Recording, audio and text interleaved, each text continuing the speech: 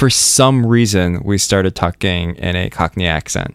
Has someone Cockney just recently joined your team? No one at all. Okay. We all have normal American accents. Normal, pish.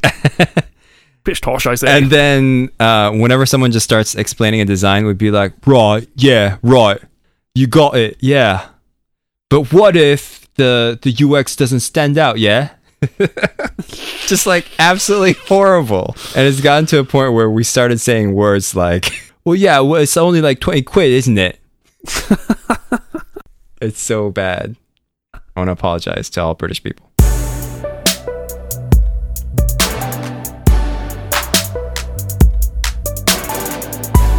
I am very interested in the Is This the Show handle on Twitter. A couple of episodes ago, we regaled you with a story of how we did not have the rightful Twitter account for our show, and we are now Is This the Show FM. I hate that it's FM because that implies radio, and this isn't radio. We're not at all on the radio. I messaged them. Well, actually, no. I tweeted at them, and then I said, "Hey, we have a DM for you," because we on the show we had offered a fancy pour over at Joe Pro Shop. We'd offered them a tour of the Spotify office, and Sam had offered to design them a new logo. So I tweeted at them. So, hey, follow us, we have a DM for you. And they did, and they followed us. So then I DM'd them and gave them a timestamped link to the part of the show where we made the generous offer, the barter, and then the trail went cold. Okay. There was no reply. So last week, I then tweeted them again, or rather DM'd them again, and explicitly put out the terms of our barter. Was it like an ultimatum style, or was it just a friendly... Well, right now I'm trying to keep it casual, Okay. Oh, lighthearted. So this is the message I then sent to @Is This the Show. Happy New Year. Here is our offer. In exchange for your Twitter handle, we will treat you and a guest to a fancy pour-over coffee at Joe, a tour of the Spotify office the next time you are in NYC. My co-host Sam is also offering some of his design expertise. Is any of that in any way appealing? Perhaps I was underselling that with the last sentence now that I look back on it. But there we go. And that was sent on the 6th of January. So no reply from that? No reply, no. And we don't even have read receipts because this isn't Facebook. So I think we need to up the stakes.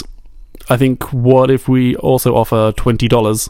I'm down for $20. Are we going to split the $20 so we both pay $10?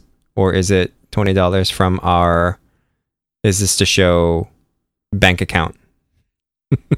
That would be amazing if we could find $20 in the Is This the Show bank account. I'm gonna DM them live on air. Okay, let's do this. Okay. So this is what I was kind of thinking of writing. Oh, so you're playing hardball, eh? If they have absolutely no sense of humor, they're just going to think that we're being total dicks. I know, right? No, they do have some, because as you said, when we started the investigation, they do have some like amusing replies and tweets, don't they? So, oh, so you're playing hardball, eh? Okay, let's get crazy. Nope, let's get serious. Let's get serious! Exclamation point. So yeah, I'm using punctuation here. So saying, oh, so you're playing hardball, eh? Question mark, exclamation mark. Okay, let's get serious! Exclamation mark.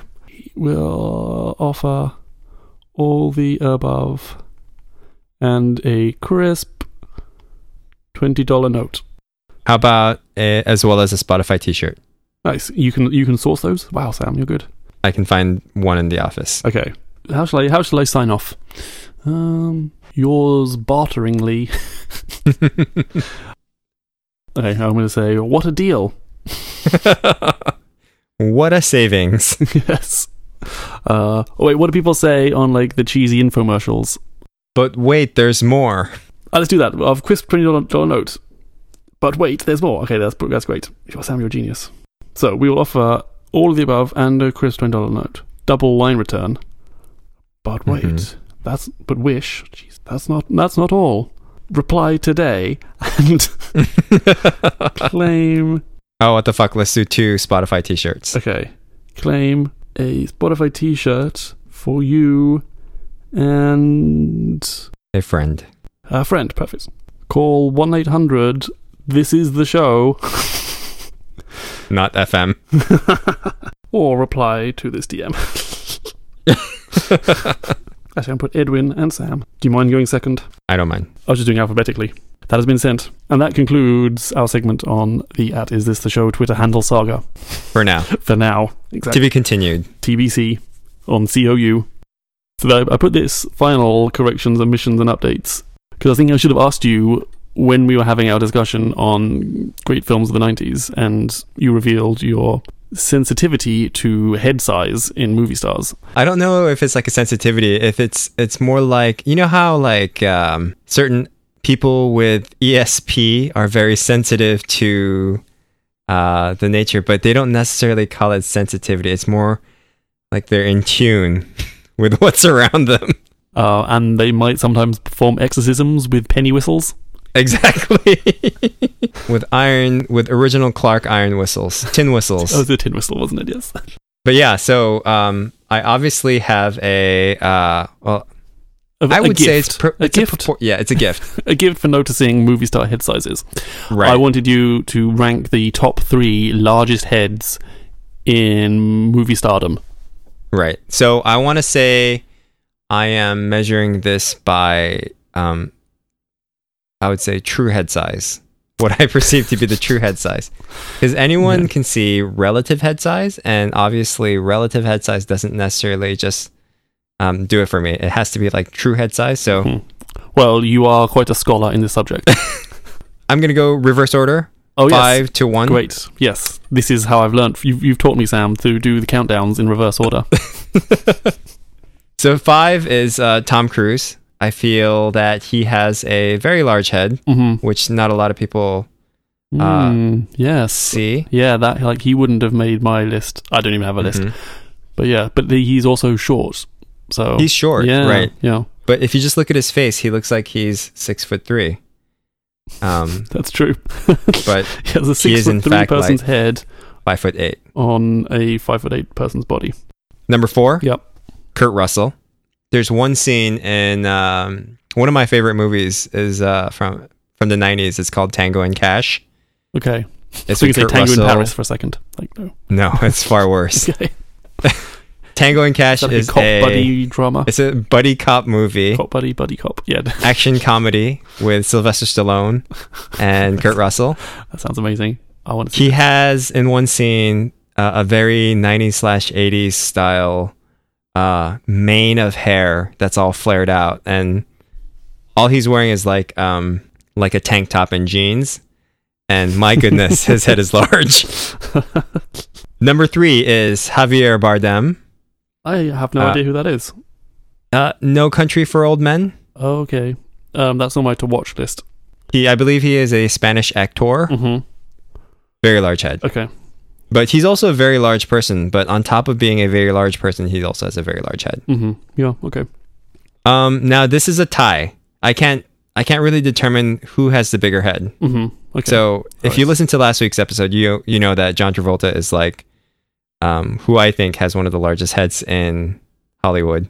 Yeah, it's movie ruiningly large for Sam. Right. Yeah. Well, at least one movie ruined. Right. But this other person also has a enormously large head. I am, of course, talking about Stephen Fry, who is a British actor. And beloved comedian and entertainer. And tech writer.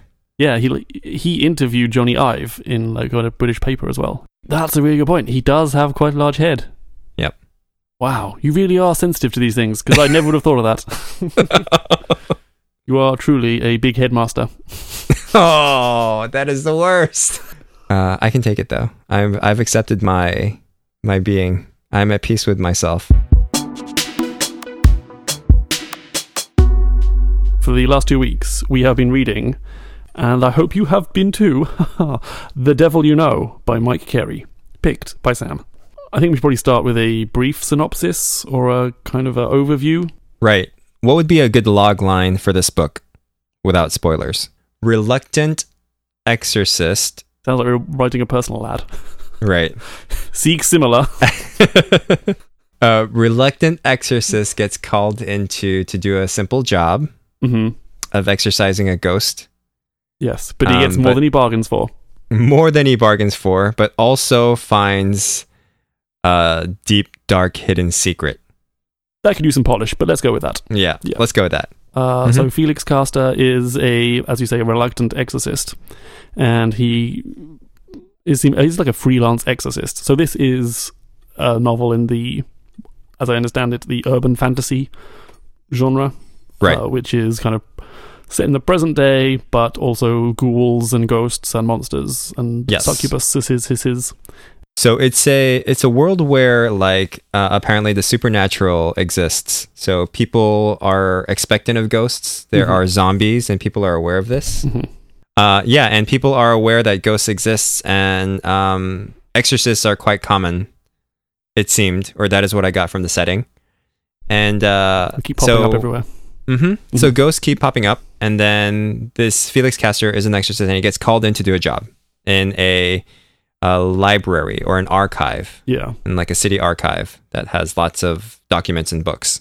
And as you said, what he thinks is a simple exorcism is not so simple. And from then on, it kind of turns into a murder mystery. It's like a murder mystery, but with some ghosts thrown in. Right. If I were to categorize it, I would say the supernatural part is just a setting, but in actuality, this book is a hard-boiled fiction, meaning it is either a detective or some sort of person with a special, power. Yeah. Trying to solve a whodunit or a what happened mystery. You suggested a format which I quite liked for this, kind of to delve in, doing a 3x3, although I don't know what the third 3 is. So the third 3. Oh, yeah. I should just read what you've written. Okay. So a 3x3 would say 3 good points, 3 bad points, and 3 points of how you'll proceed with the content. Right. So I say 3 good, 3 bad, and 3 future. Oh, I see. Oh, that's pretty snappy. I like it. Snappy. That's good. So I think we shall say there are spoilers now, from now on. If you are going to read this book and you don't want to be spoiled, then don't listen for the next 20 minutes or so. I'll go first with 3 good things. I thought there were some quite interesting ideas in here. I think the one that stood out the most for me was the idea that before this novel takes place, so he had performed an exorcism on his friend, but he had mistakenly started to remove his friend's soul rather than the inhabiting soul. Right. Which I believe was a demon? Yes. And so the demon had taken over his friend's body. Yes. And he was performing an exorcism, but at that point, the exorcism was actually getting rid of his friend's soul. Yes. Yeah, I thought that was really cool too. And what happened instead was like, it actually fused his friend's soul with the demon's soul. Yes. So now his friend has kind of a split personality. Not to jump directly into the bad, but I wish they'd done more with that, because and perhaps that is probably fleshed out maybe in future books. But that was, I really like that idea. I liked it that it was a proper hard-boiled mystery. In what way? When I was going into this, I thought it would just be sort of a supernatural novel, like a supernatural fiction. But it actually felt more like a detective story instead. Yes.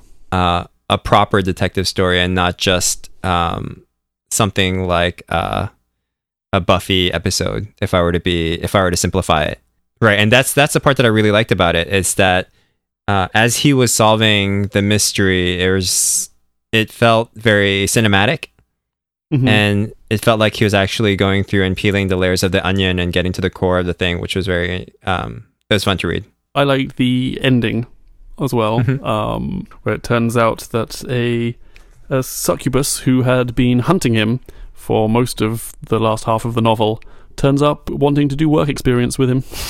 Right. So that's what I found interesting as well, right? Like, I think there's lots of potential for like future subjects. Like that's possibly an interesting novel where he is teaching a demon from beyond the grave How to Beyond the Grave. I don't know what I'm saying, but yeah, he's Beyond the Nether.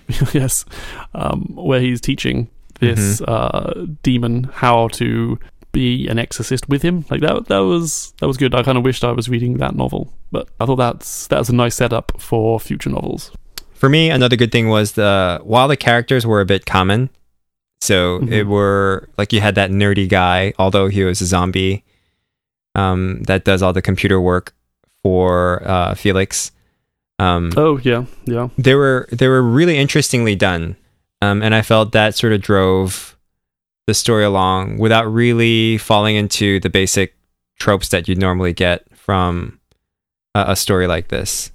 You know, they were common enough that you got familiar with all the different roles in the settings, but good enough that you can see potential in them to actually be a part of the different stories that are upcoming. I would probably fall more on the side of them being not quite as inventive. I think for me, I felt they were fairly standard, but you're right, like having the zombie hacker, that was nice. Yeah. So I agree. I agree that I felt that they were very common. Like those archetypes and those characters are very common, but I also don't like it when the main character just knows how to do everything. Yes, you did certainly get a feeling of ineptitude from Felix Caster. Right. I am struggling to find a third good thing, but I did. There was one little section that I found a little amusing, which was like the taxi chase scene, and they just played with expectations a little bit. So, if I may, I shall read a passage for you right now. I swore an oath and legged it after him, since there was no other cab in sight. So, his foil right now is getting away in another cab, and since there's no other cab in sight. At Cornhill, I got lucky as one pulled out onto Gracechurch Street right in front of me and stopped in response to my frantic hail. "Follow the guy in front," I panted. "Lovely," the cabbie enthused. He was a tubby Asian guy with the broadest Cockney accent I'd ever heard. "I've always wanted to do a number like that. You leave it to me, Squire, and I'll see you right." So I thought that was funny. Like when you get the archetypal like person jumps in a cab and like follow that car. That's kind of funny that the cabbie goes, "Oh great, I've never done this before. I've always wanted to do that." Yeah, and the fact that it's an Asian person with a Cockney accent. Yeah, I thought there were some really interesting choices on a lot of different parts where you thought something would happen, and then it does happen, but it happens in a way where just things are slightly changed, and you're like, "Oh, okay, that was quite amusing. That was a good touch." So my third point is it got me more interested in the roles of all the characters by the end of it. I thought that was really well done. You know, just how there was a little bit where one of the main antagonists, Damn John, talks about the answers and like where ghosts started coming from. Okay. And it seems like, you know, this world does have like the werewolves and all that stuff, and like a heaven and earth, like a heaven and hell.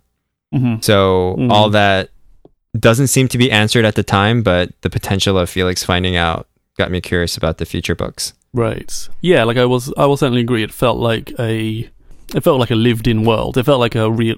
I don't say the word realistic, but it felt believable. It felt like I never questioned. Really, there were werewolves, and really, are there zombies? You know, like I think it was convincing. So the bad points. Oh my god, I hated this book, Sam. It was awful. Oh my god, it drove me crazy. Oh. Did it really? Oh my god, so much. Oh my god. I want to preface this by saying I've never written anything in my life. And so like this guy, Mike Carey, is infinitely way more successful than me already. I'm not a book critic, I just play one on a podcast. So I feel a little crappy ripping apart this book because I have no proof that I can do better. But I think I could do better. I think the worst thing for me was just the sloppiness of the writing. That really, really got to me. This guy loves similes, and they're all terrible. It just drove me insane. I was like crouched in horror, waiting for the next terrible simile to like pop up and just like make me get so mad at the book that I couldn't read it for another like 5 minutes. There's like two particularly egregious parts that I want to read. this might seem like I'm being pedantic, but I really believe like this stuff matters. Like even if the reader doesn't like pick up on it, I still feel like subconsciously you're like undermining the words that you're writing. So there's a part where Felix is talking about what ghosts are, and let me read it to you right now. Ghosts are reflections in funhouse mirrors, distorted echoes of past emotions, lingering on way past their sell-by date. Now, like I get the general flavor of what that means, you know, I can like, get a sense of it. But it's just such a clumsy, awful sentence. Like, I had to read it like 3 times to go, really? Did he actually write this? So the first part. So the ghosts are reflections in funhouse mirrors. So we're talking about a visual thing. Yeah. Then they are distorted echoes, which is a sound of past emotions, which is a feeling. And then it says ghosts have a sell-by date. Like, I don't understand. Why do ghosts have a sell-by date? Oh my god.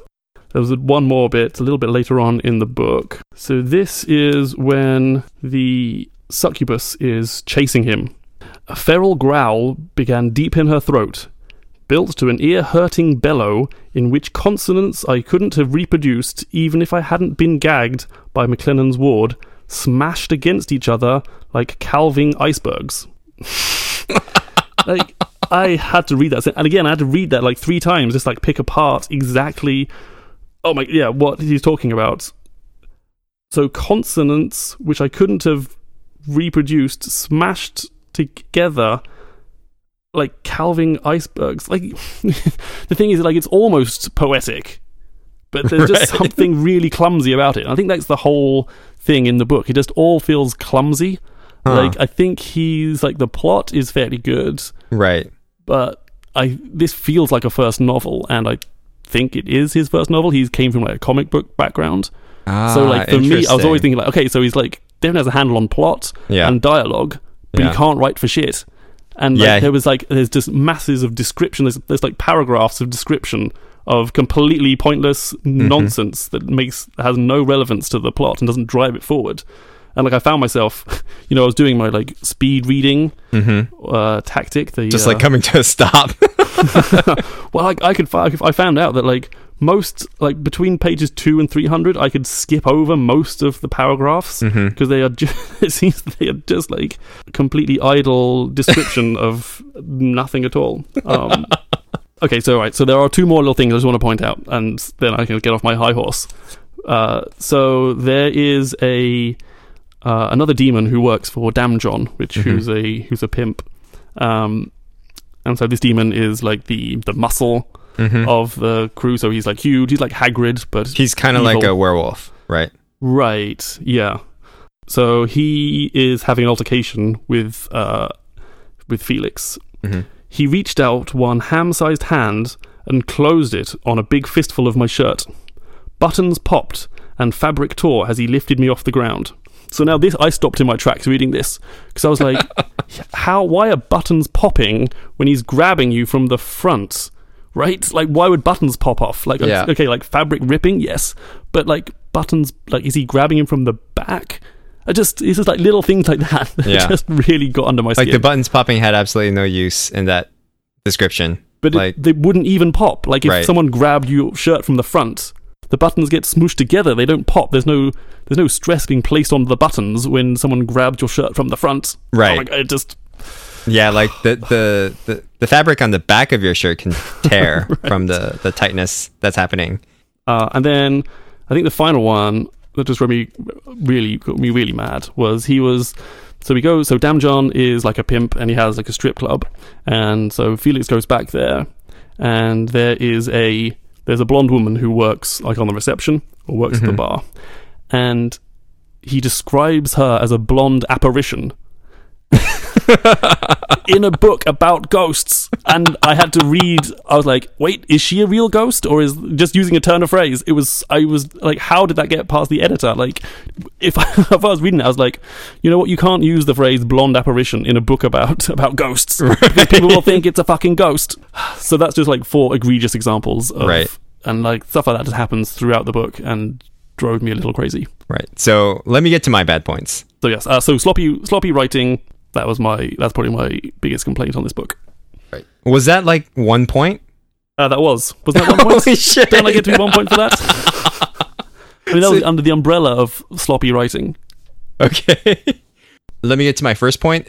My first point, I listened to the audiobook version of this. Okay. Yeah. So I think I didn't really catch all the nuances because it was just him talking through the things. But some of the things did make me scratch my head, like, what exactly is he talking about? It is laden with British slang as well. It is. And that's one of the problems that I had with it. I felt like it was too British, almost like a British person didn't actually write it. Oh, I got that feeling as well. Yeah. Like, British people don't really talk like this. Like, right. Is this like a hyper British society they in? Is that what makes it strange? But like, yes. I would imagine a British book wouldn't mention that he got chocolate from like Sainsbury's. Yeah, like even like I had to do like a double take sometimes of some of the words they used, And there was just so much emphasis on him being in London and in England. It's like, oh, they went to down that street and went to that pub and got a strongbow, which is a type of, Right. And I felt, if that's not really necessary to like we get it. He's in England. Yeah, totally. So to me, it felt like Mike Carey was actually like not a British person, but heavily researched. Oh my God. Someone in wants England. to be. Yeah, and he wants to be. One of the other problems I had was the character of Felix himself. Mm-hmm. He was so he narrates the whole book. It felt like he was trying really hard to have like this nonchalant character, this like wisecracking detective. Mm-hmm. I just got the feeling that he was so flippant about everything that when he was in danger, there was absolutely no peril, or there was no sense of danger or tension, because he was just so flippant about it that I was just whatever. Like, oh look, my ribs have crushed, right? But I can stand it because I can fix it with the situation. Right, so there's a bit where the werewolf bouncer guy smashes his head onto a desk, and Felix's reaction was, or the way it's described is, I saw stars and bells and Tweety birds. And you're like, you've just had your fucking head smashed into a desk, and like that's the description you get, and it just feels like there's no sense of peril at all. Right. And as such, I was like, yeah, of course he's going to get out of it. So I think my second cue was actually something very similar. Okay. Is that he sounded, from the audiobook, he just sounded really sleazy, but I think that was just a narrator. But the combination of him being super flippant and super sleazy just made me dislike listening to him from time to time. And so I actually got the Kindle version and started reading. Yeah, I think in addition to that flippancy, I don't understand his motivation. Like, perhaps I missed that part, but there comes a part in the book, like it's about 250 pages in, where he even says, I could just do this exorcism and be done with it. But I wasn't going to tell them that. And I was like, why didn't you just fucking do it and put us all out of our misery? But then I don't understand what's driving him on to like complete this case. Like, if he can perform the exorcism, which is what he's getting paid to do, and like the whole driving force is that he's poor and he can't pay the rent. It's not like, he doesn't come across as like a good person. It's not like at least it doesn't feel like it's his morals that's driving him forward to solve this case. It was just like, I don't understand why you are putting yourself in danger, right? And going through all this shit. What's kind of driving you to do that? Yeah, it was a little confusing, right? Like, there was a lot of discussion, but I think I just took it for granted that, this is his true character coming out. He is innately a good person and someone that is not so nonchalant. So maybe that was like the redeeming quality of his character. Maybe that's what they were trying to do, right? When I was reading it, that didn't come across at all. I agree. So my third point, yes, do it, is the topic of the murder was actually really grim. Just like it was almost too grim Right, there's like, this one thing can't happen. We have to put this second and a third. It's Exactly. just, like, pile all this misery. It was like really graphic too. And it got me, first of all, it's disgusting. Mm-hmm. And it kind of turned me off on the possibility of reaching future novels if it was going to be this morbid. Not that, and I don't usually have problems with graphic descriptions and stuff like that, but this one just seemed like it was a little bit excessive and indulgent. Yeah. Right, and like out of balance with this like flippant attitude that Felix is supposed to have, or like the rest of the book is supposed to be. Right. And then you suddenly get this like really awful like murder. Yeah. And like what happens to, so when we find out that it's the friendly guy who we thought was our friend all along, it was actually him. Right. What actually happens to him? Yeah, that wasn't clear. Yeah, like he's done all this fucking awful shit and nothing happens to him. Yeah. Like that, I was like, surely I must have missed a bit where he was sent to hell for all eternity, or was forced to live out the rest of his life in this room, or like something. But right, they just locked him in the room, right? Because they took him back to meet the ghost. Mm-hmm. Right. And then that was it. He left for the boat. Right. Yeah, I was like, this rapist murderer just seems to get away with it. Yeah. That was really, I was totally confused by that. And I think also in general, like the female characters in this book are completely one-dimensional and stereotypical. Yeah. That was just awful. Yeah. There's, the doting landlady who like makes him dinner and is concerned about him. There's like the half, like the kind of the love interest. Right. Slightly flirty woman. And that's it. Yeah. Like there's some demons who are female, but otherwise they're women of sex workers, victims, the doting landlady, or a love interest. And that is it. And I was just, could have done a better job. Okay, and finally, I know this may be a fourth point, but we can perhaps lump this in with like the poor plotting, and it's very deliberately pointed out that he has a phone that sometimes charges and sometimes doesn't, and that is the whole plot device for like how the mystery gets unraveled at the end. And it's just oh my god, that was so frustrating. Like I know like mobile phones have probably done more damage in plot lines for writers than any other invention in the history of the world, because now most what used to be a great plot line can now be solved with a single phone call. Yeah.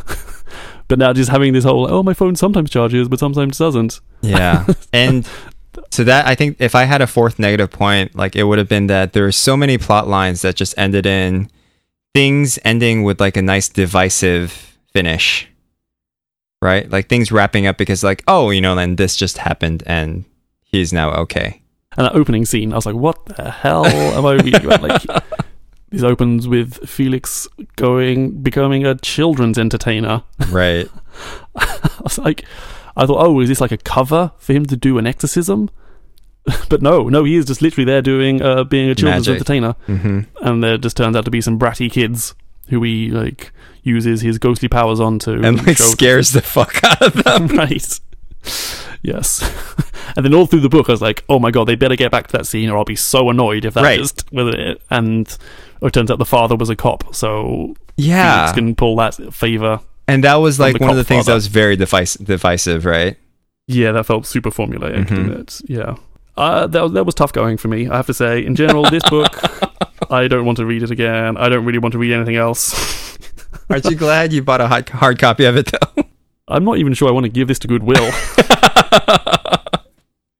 But if you do get the hard copy, pretty much you can, like, the whole thing gets explained in 3 pages on like about page 430. Just read those 3 pages and it's just like a complete dump of exposition. And like, this is how it all happened. You just read that and that's all you need. All right, so 3 future points. I don't really want to read anything more. Like, I think for people who aren't as sensitive as me to, or sensitive or as bothered by sloppy writing as me, I think there's definitely some interesting plot points and interesting ideas in there that I think feel like they will get developed in future. But for me, I just can't really get over that, his writing style. Right. I wrote as my first point, wouldn't mind reading the future books as a side option. So if I had like nothing else to read and I was curious about what happened, then I'd probably pick it up, but it wouldn't be a priority for me to read. Like if someone gave it to you as a Christmas gift, you probably wouldn't. Yeah. You wouldn't mind. You would, maybe I'll read that. But thank you, Sam. Like, as much as I was bitching and moaning about it, it was interesting to read something completely out of my wheelhouse. Like I probably never would have chosen to read that before. So, despite me not actually liking it in the end, I liked the process. And also, I really liked reading it knowing that I'll have to talk about it. So, like, I actually had to pay attention. And I even like always had like a little pack of sticky flags, like so I was marking paragraphs in the book, and then I sort of wrote out some things. Nice. So maybe I'll transfer this into a blog post, since this is like pretty much wrote itself. Yeah, I could see the book being like a fairly decent TV show or a movie. It could, if they don't let Mike Carey write it. Yeah. So let's reveal the new book for this fortnight's book club. A book by Stephen Pressfield, who is famous for writing The Legend of Bagger Vance. But we are not going to read that. We're going to read The War of Art. Break through the blocks and win your inner creative battles. So it is not fiction, in case that wasn't apparent. It is Stephen talking about the creative process that he kind of goes through and the sort of inner battle that he fights while writing a novel. So if I read you a little blurb from the back. In this powerful, straight-from-the-hip examination of the internal obstacles to success, best-selling author Stephen Pressfield shows readers how to identify, defeat, and unlock the inner battles to creativity. The War of Art is an inspirational, funny, and well-aimed kick in the pants, guaranteed to galvanize every would-be artist, visionary, or entrepreneur. It's a pretty short book. It's about 160 pages. Excellent. I checked the audiobook. I think comes in about 3 hours. Full disclosure, I have read this book before. Okay. But this was several years ago, and I want to reread it. You kind of talking a little bit about your procrastination stuff. I was like, this could be helpful for both of us. Oh, you're so thoughtful. Well, thank you. Do what I can. Yes. But don't you worry, I'm going to get you back for The Devil You Know when you least expect it. So have you watched any good TV shows this week? I watched... Have you watched... Okay, let me rephrase that because that was a leading question. What TV shows have you watched this week, Sam? I watched a little episode. Actually, I watched 2 shows. Okay. 2 episodes and 2 shows. Okay, do you want to start with the second one? I watched Making a Murderer. I don't know if you've heard of that show. I have heard about it. Yeah. It is the serial for this year. It is. It's super stressful. I figured out that it's actually the perfect show to work out with because there's so much aggression that builds from me watching it. You can channel that into like a workout. I channel it into like 50 push-ups. But so I've been slowly watching it, but I can't watch it for more than 30 minutes because I get so aggravated at some of the stuff that's happening on that show. One of like the execs at Netflix was saying they were totally surprised by the success of Making a Murderer. Yeah, I think he was saying, they were like, oh, okay, well, we'll fund you. It might be a nice little, it might win a few awards here and there, but, they weren't expecting much from it. And now it's blown up into this huge thing. Oh, that's good. So they were not expecting that. Which is always, it's really interesting. Just no one knows anything is a quote that people often attribute to like the movie or the Hollywood system or the TV production system. And that's super true. Right. In fact, there's a whole episode about it on the Script Notes podcast where a lot of people think that it means nobody knows anything. But what it actually means is no one knows anything. Right. Like the emphasis is on like, I know this is going to be a hit or I know this is not going to work. Like that's the actual meaning of the saying, and the guy who wrote it, like that's what he meant. So yeah, that's just really interesting that even Netflix didn't think that Making a Murderer was going to be a hit. Because they've certainly spent a ton of money on different shows that haven't done well. Like one example being Marco Polo, which I think was one of the most expensive shows ever produced. Something like $9 million per episode. Wow. That's a hell of a lot. they're trying to go on the success of Game of Thrones. And yeah, I watched a few episodes. That alone will tell you that I wasn't that captivated by it. right. They just released another 30-minute show, like in the same universe. I'm not sure if it's the same characters or not. Yeah, I think I saw like the banner head for it on Netflix, but wasn't too interested in watching it since I hadn't watched the series. Yeah, it didn't grab me either. Yeah, me too. Speaking of didn't grab me, let's talk about The Expanse. Sam.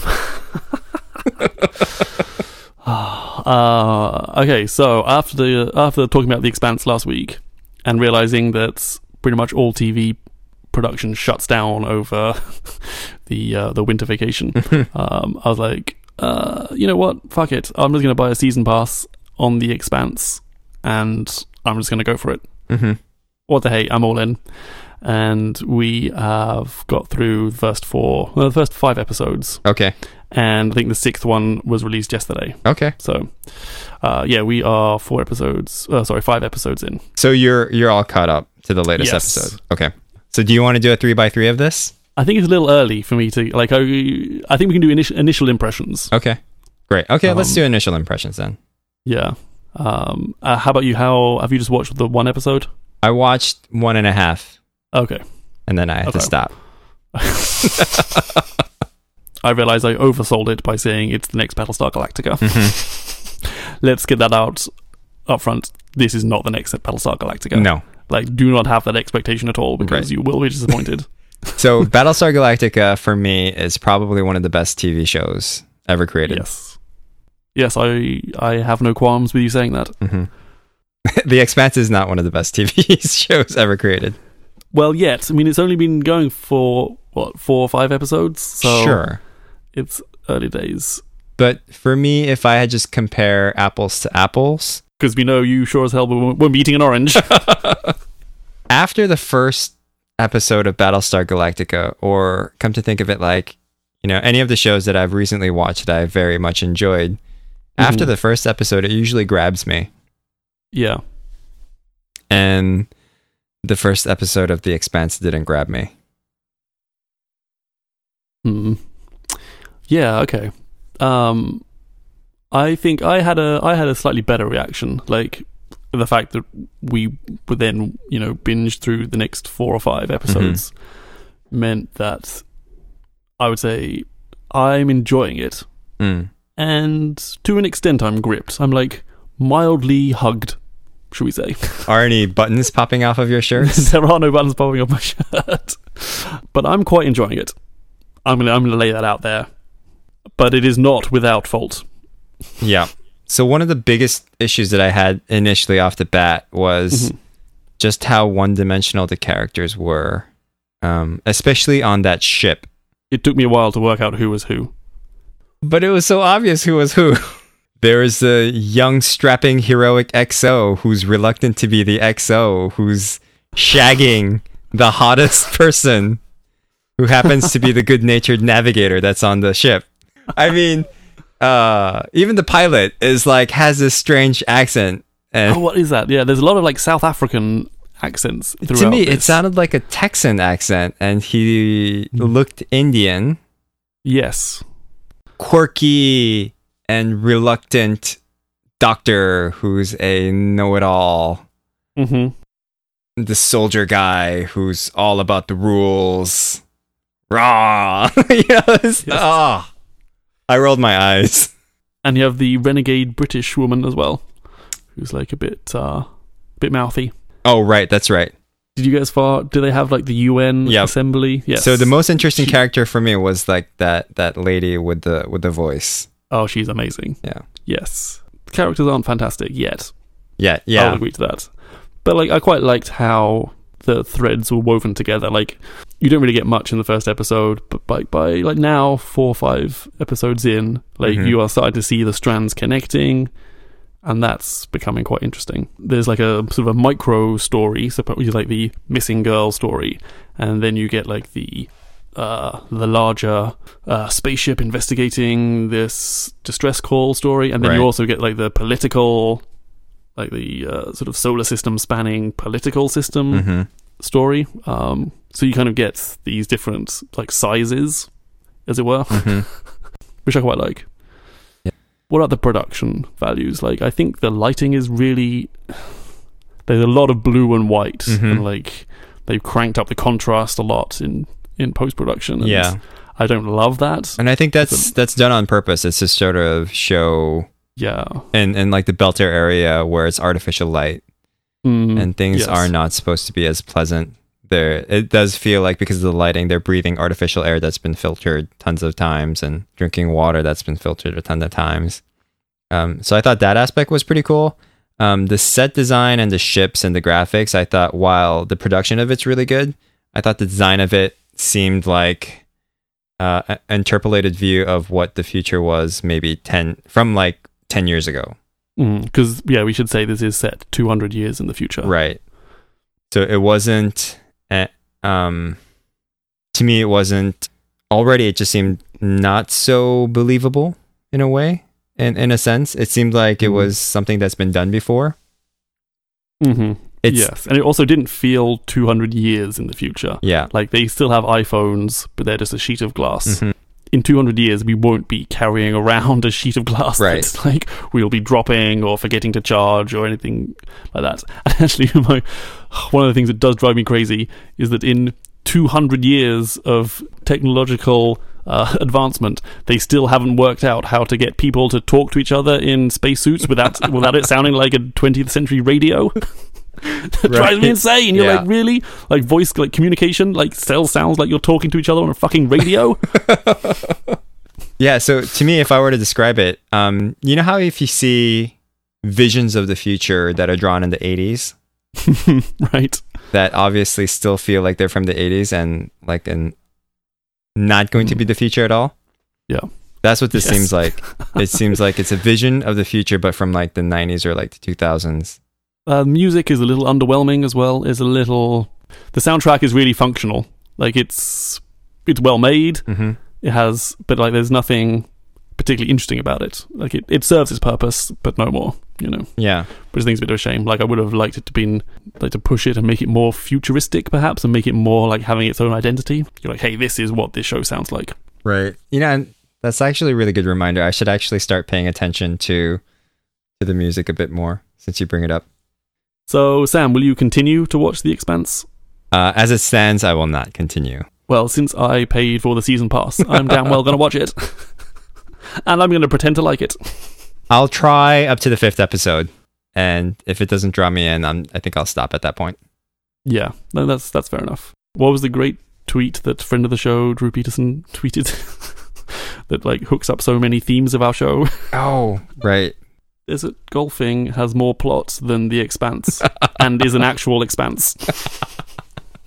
Although that was overheard, so perhaps Drew, we can't give Drew credit for writing that, but for recording it, certainly.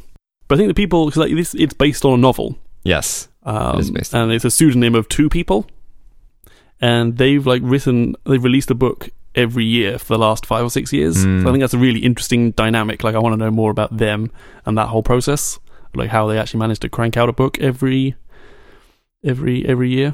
And it's also interesting to have like 2 people working under a single pseudonym. Maybe that happens more often than I think, but that's like I think that's the first time I've heard of it happening. Right. That was just like an interesting setup. I was like, oh, I kind of want to know more about this. Huh. Yeah. I mean, isn't it sort of like the way people ghostwrite though? Like, one person is the idea person, one person is the actual implementer. Yeah, that seems like how it would be set up, doesn't it? So maybe one person has like the vision of the world and just says, and then this character does this, and then right. Strolling around the room smoking a cigar, and the other guy's like frantically typing away at the typewriter. There's an amazing TV movie with John Lithgow and James Woods, and they are a screenwriting duo. I think it was made in like the early mid 90s. And John Lithgow, another person with a big head. Oh, he does have a big head. Oh my god. Would he scrape the top 5? I don't think so. He is actually a fairly tall person. Right, so it kind of evens out. Okay. Yeah. Because I went through a big John Lithgow phase when I was younger, and like wanted to watch everything he was in. And I think this movie was shown like really late at night on some obscure channel, and I videoed it. I have it on VHS, so that was how long ago it was. And it was a made-for-TV movie, and I don't think it's... I'm not even sure how you'd get it nowadays. A quick search says it is either The Boys or The Guys. The Boys. Oh, yes. So I think in England it was called The Boys. Gotcha. And then I think in other markets it was perhaps The Guys. No, this is an awesome movie. I kind of want to make you watch it. if I can find it anywhere. So let me see if Amazon has it. Nope. Right. Yeah. That's funny, isn't it? You're like, where do films go to die? That's a shame. How do I see this nowadays? I don't know. I assume it'd be in some like discount DVD thing. Just trawl the gas stations of northern New Jersey. Yeah, can't find it on Amazon. Not even on DVD. Right. Perhaps we'll need to search for more nefarious methods for obtaining this. I'm searching the Pirate Bay now. No, not even there. Wow. Yeah. See, this is super hipster right now, Sam. Yeah. Welcome to my world. It's so hipster, it doesn't even exist anymore. Yeah, there's so many good movies in the 90s that no one really knows about. For example, have you ever watched a movie called The Young Sherlock Holmes? No, I haven't. It's a great movie from the 90s, directed by Christopher Columbus, or Chris Columbus. not the discoverer of the United States. Or discoverer of America, rather. He didn't discover the United States. I've been thinking about it recently because Chris Columbus actually directed Harry Potter, the first Harry Potter, and there are so many similarities between The Young Sherlock Holmes and Harry Potter. Maybe another topic for another show. Perhaps we could have movie club alternating on the weeks we don't have book club. Right. But we'll see. We'll see. The rate this show is going, we don't lack for material. Yeah. What are some of the new things that you've done in the past week? I have deliberately listened to Justin Bieber. It's amazing, isn't it? It was much like Carly Rae Jepsen. It was not as unpleasant as I thought it was going to be. Right. That is a general consensus. Also, like going to get your teeth cleaned at the dentist. You feel so much better after it's done. Well, I guess that's where that metaphor falls down. Or simile falls down. Well, so I listened to Sorry. Which I quite liked, actually. Doesn't really go anywhere or do anything, but like as a thing, I mean, it's just got crazy amounts of listens on Spotify. Yeah, it's like 350 million listens. Right, and I think just ridiculous. Brooklyn is actually one of the most popular places that has streamed the most amount of times of Justin Bieber, that particular album. And then I also listened to I Don't Understand. What's the one where he doesn't understand? Is that one? See, the problem with me is nothing is really memorable for me on that album. Did Justin Bieber make it into your top artists last year? Not at all. What do you mean? Oh, okay, there you go. Yeah, that is the one song that I actually really like. Which has been streamed 427,000 times. No, 427 million times. I was like, 427,000 is actually quite low. So Bieber, would I listen again? Maybe. Yeah. I think I had 2 solid listens through the album, and I was okay with that. Okay. And then you went back to Carly. Then I went straight back to Carly Rae Jepsen. But have I started like this new pop thing with you now? Like, are you consciously listening to more pop now that I've opened your eyes? Perhaps a little bit. Yeah. Who shall I listen to next? But you can name anyone because I won't have listened to them, so it's okay. Who have I liked recently? I think only in the last few weeks I heard the Hotline Bling song. So oh really? Yeah, that's a great track. Yeah. That is actually quite a good track. Yeah, great. I quite enjoyed that. Let's see. Yeah. What did I say? But I couldn't tell you another Drake song. Maybe I should listen to Drake. Perhaps I've just answered my own question. Drake, yeah, his album is pretty good. Also my favorite bird. The Drake bird. I think it's a kind of duck, I believe. Mallard is a close second. Mallard, the mallard duck. Yeah. That is a good duck. It is one of the most preppiest of ducks. Sam, what new things have you done this week? So this was actually happened a couple of weeks ago. I wanted to mention it because it just popped back into memory. This year, with the new year, I actually did my first annual E-Family 360 reviews. that sounds an intriguing mix of a personal and corporate kind of exercise. So I've been thinking, if I'm going to run my family, why not run it like a smooth running startup? That is quite ingenious. Do you have a Kanban board for all the tasks that has to happen during the week? You know, I will once they start reading. I'm glad you're starting them early. That's good. Because it makes total sense. Like, if we can tie it into some sort of reward of something that they want. Oh my god, that does work. Whether it's like snack or like a TV show. But the Kanban board could be like... Sam, this should be a book. This feels like you've just written a best-selling book on parenting. Start up your family. Yes, yes. Right, because every morning you can have like the stand-ups, right? AKA waking them up. Yeah. Oh my god, this totally works. Yeah. And then the post-day resyncs, right? Where you share how much activity have you done. What did you do yesterday? What did you do yesterday? Yep. And did you get something accomplished? Cool, let's work on that tomorrow. What problems did you have doing that? Exactly. How can I unblock you? Right. Yes. Like, I want to be the best soccer player. Okay, let's get rid of those roadblocks. Right. Yes. So what's a 360? 360 is a type of review where you review your peers and your peers review you. So also the 360 nature is you review them and they review you. Right. Mainly the 360 is there in a manager/employee relationship. Okay. So the idea is that you would review down and then down would review up and all around. I see. And also like versus peers, hence the 360 term. I see. But because mainly it was just me and my wife, I guess it was more like a 180. Right, it turns out these like 2-year-olds are no good at giving critical feedback. Right. Like and I tried to make it simple. I stuck it to a structure where there couldn't be really any negativity because I could call it bitterness and resentment.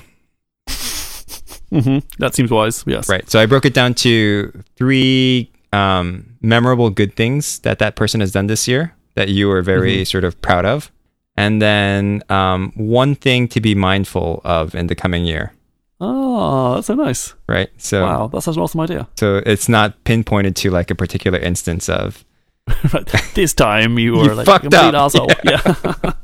Would you like to hear what I got back as my 3 good things? Yes, I would. And this is from my wife, bless her. The first thing is that I was very good with my kids in terms of patience. And I found that surprising, as I find myself not being too patient from time to time, but maybe just more patient than her. Or perhaps you're just more outwardly patient than you realize. Internally explosive. Like inside you're like in a flaming rage. I'm like you reading that book.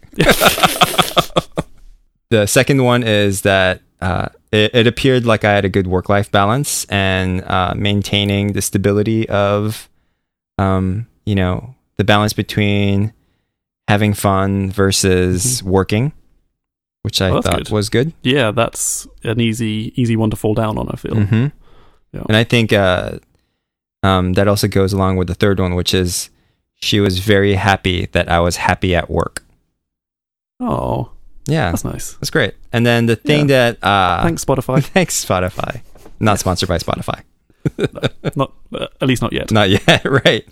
Oh my god, I really want to cut in that piano music. Do do do do. 1 less ads in your music. Upgrade to Spotify Premium today. Get a 3-month free trial with offer code.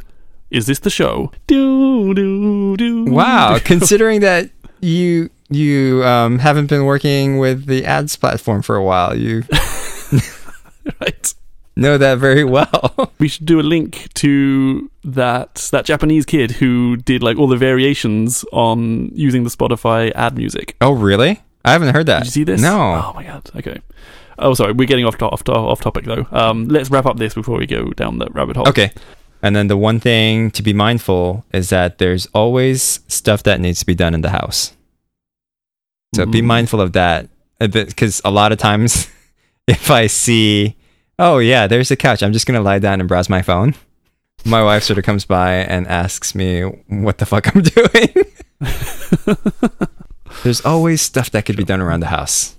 That reminds me of the time I worked in retail, and my boss would always say, if you've got time to lean, it's time to clean. So you can tell your wife that if you want, if she needs like a little catchy, memorable thing to yell at you. I also did one more new thing this week. I found out there was an area of hipsterdom that I had yet not explored, and that is raw denim.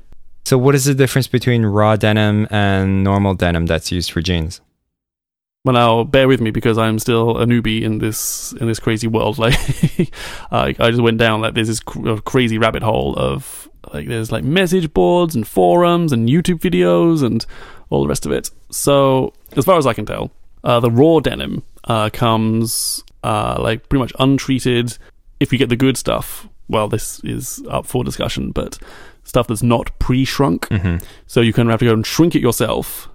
And then it starts losing its dye, and you start to get like the worn effect. Right. But it's completely tailored to your life and how you've like that's like this romantic notion that they keep coming back to, like all these like stress seams and like fades and like details. It's all because of your life and the way you live. As these jeans are personalized to you, which I got a little bit swept up in because you know how I'm like a hopeless romantic. So like, yeah, that's amazing. It's me. Yeah, you have to like order a size up, so then you get in a hot bath for like 20 to 30 minutes with the jeans on. Yeah, just you and the jeans, and then they shrink down to fit you, and then you have to like let them air dry, and then you can go about wearing them. And then you don't wash them, and you can't wash them ever as well. That's the other thing. Like, again, this is a huge area of debate, but generally, don't wash it for the first 6 months. Yeah. So this week I've been bathing in my jeans while reading Felix Castor. And oh my god, you know what I did? Because I was like, what am I going to do for like 30 minutes? It's like I don't use my phone because I'm just going to drop it in the bath. I was like, oh, this book. All right, fine, I'll read this. This fucking book.